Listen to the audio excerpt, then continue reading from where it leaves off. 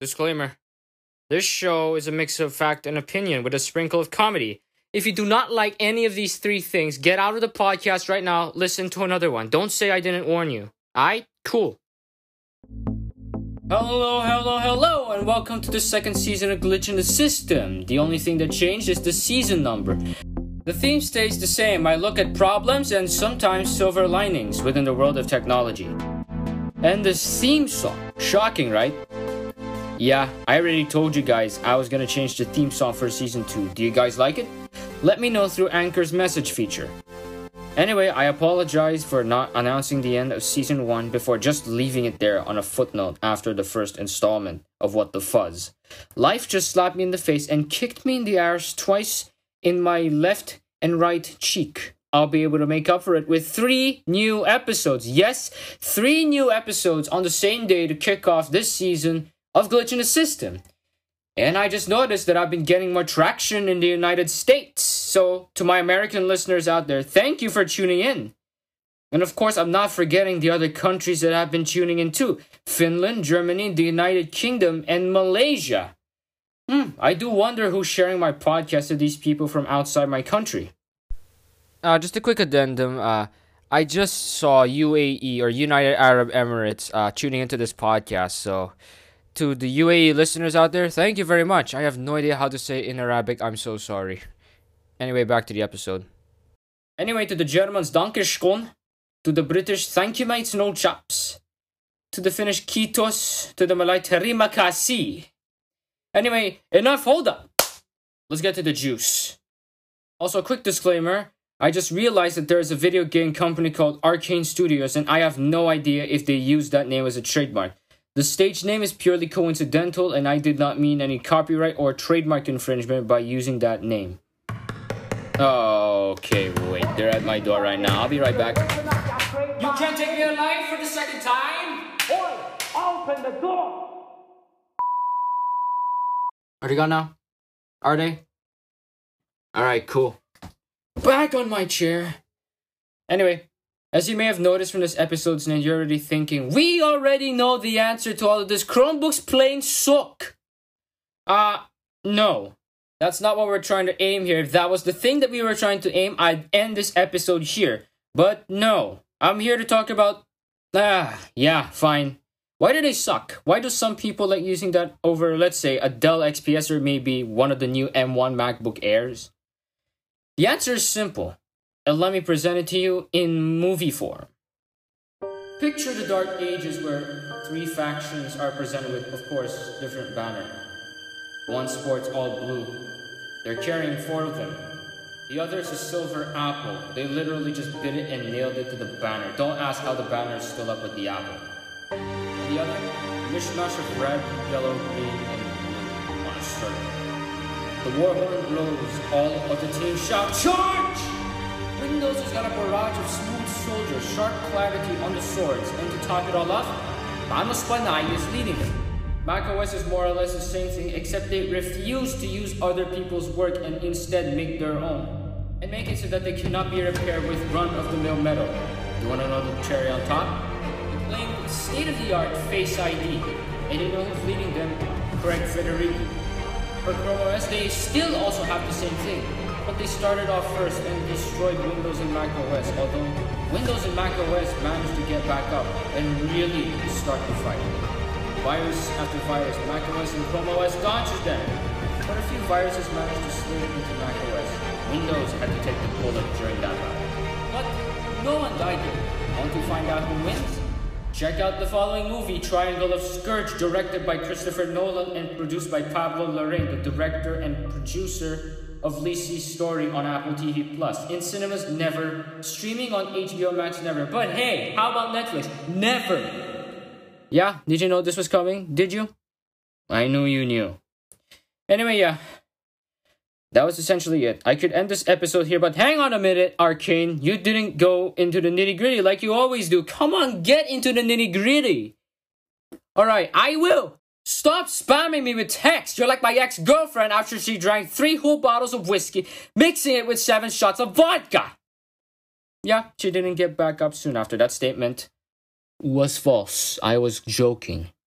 I do not condone over drinking.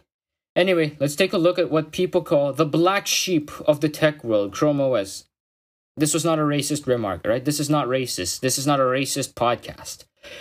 Anyway, Chrome OS is what they call the bare minimum, or lower than the bare minimum for an operating system.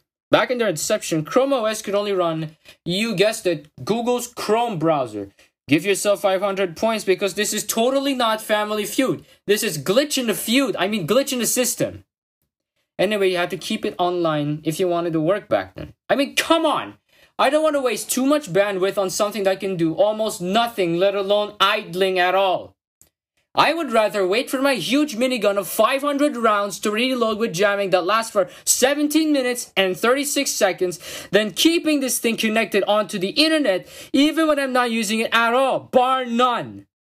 But they've matured. There are a heap of online apps, if I'm not mistaken, that still use the web, yet hence their term, you can use them offline.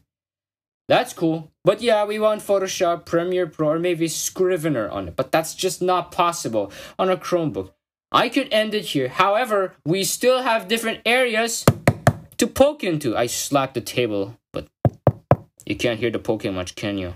Anyway, one thing that Chromebook users will boast about is the beast of battery life. Some say they went through a whole period of school, ergo around 8 to 14 hours on their Chromebook, and that's on a single charge. It's just insane. But compare that to my iPad Air 4.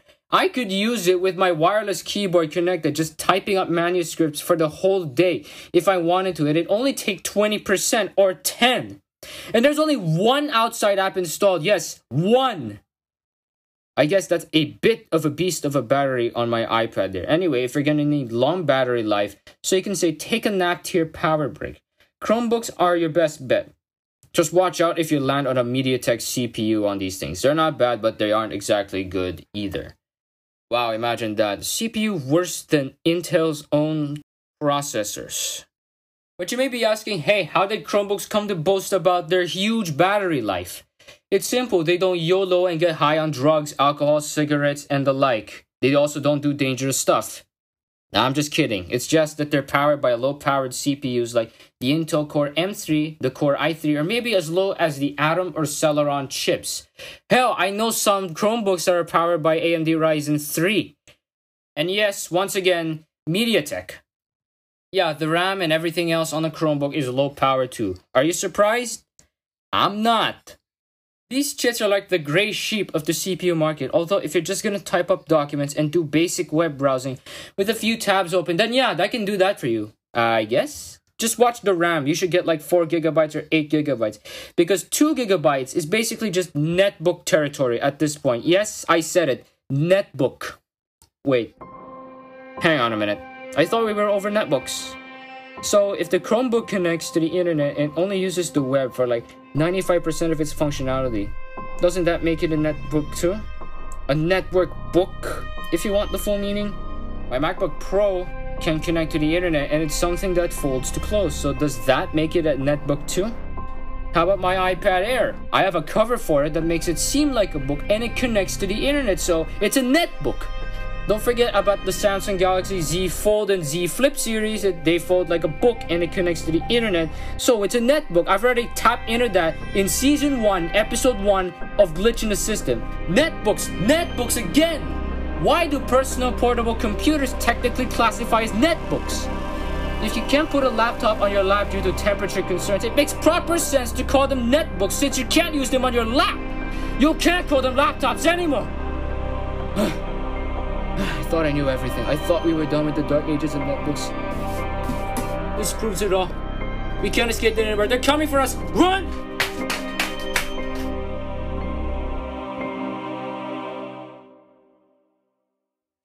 Are they gone? Are they gone? Tell me they're gone! Alright, I'm back in my chair now. That's good.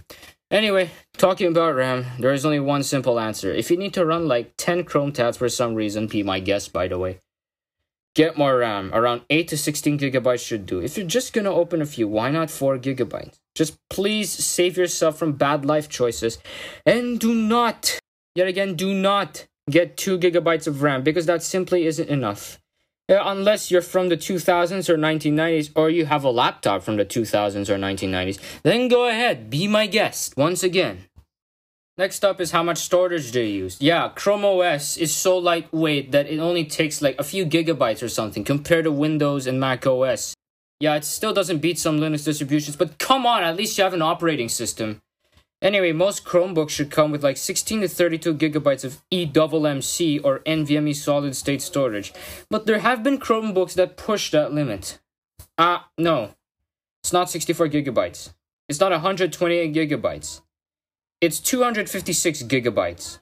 If there are any higher storage options for Chromebooks, let me know through Anchor's recorded message thing. I forgot what it's called. You try to find it yourself. I forgot. But why talk about storage? It's because Chromebooks are cloud computers, and that's why they have so little storage to begin with, at least locally. Because most of everything you have is stored in the cloud anyway. If, however, you do need more storage, or for some reason you want to choose a higher storage capacity, you will need to factor in the following: Android app usage and offline media consumption. Why? Android apps and offline media take storage. Ain't that obvious to you, Sherlock? So if you want to store your stuff on your Chromebook, documents, pictures, videos, apps, whatever, in your local drive, you will need to consider getting a higher capacity Chromebook. I'd say get 64 to 256 gigabytes. Or maybe wait for 512 gigabyte Chromebooks if that's apparently not enough for you. 1 terabyte? Maybe. 2 terabytes? No, that's overkill. I don't think people are going to install the entire Google Play Store at once.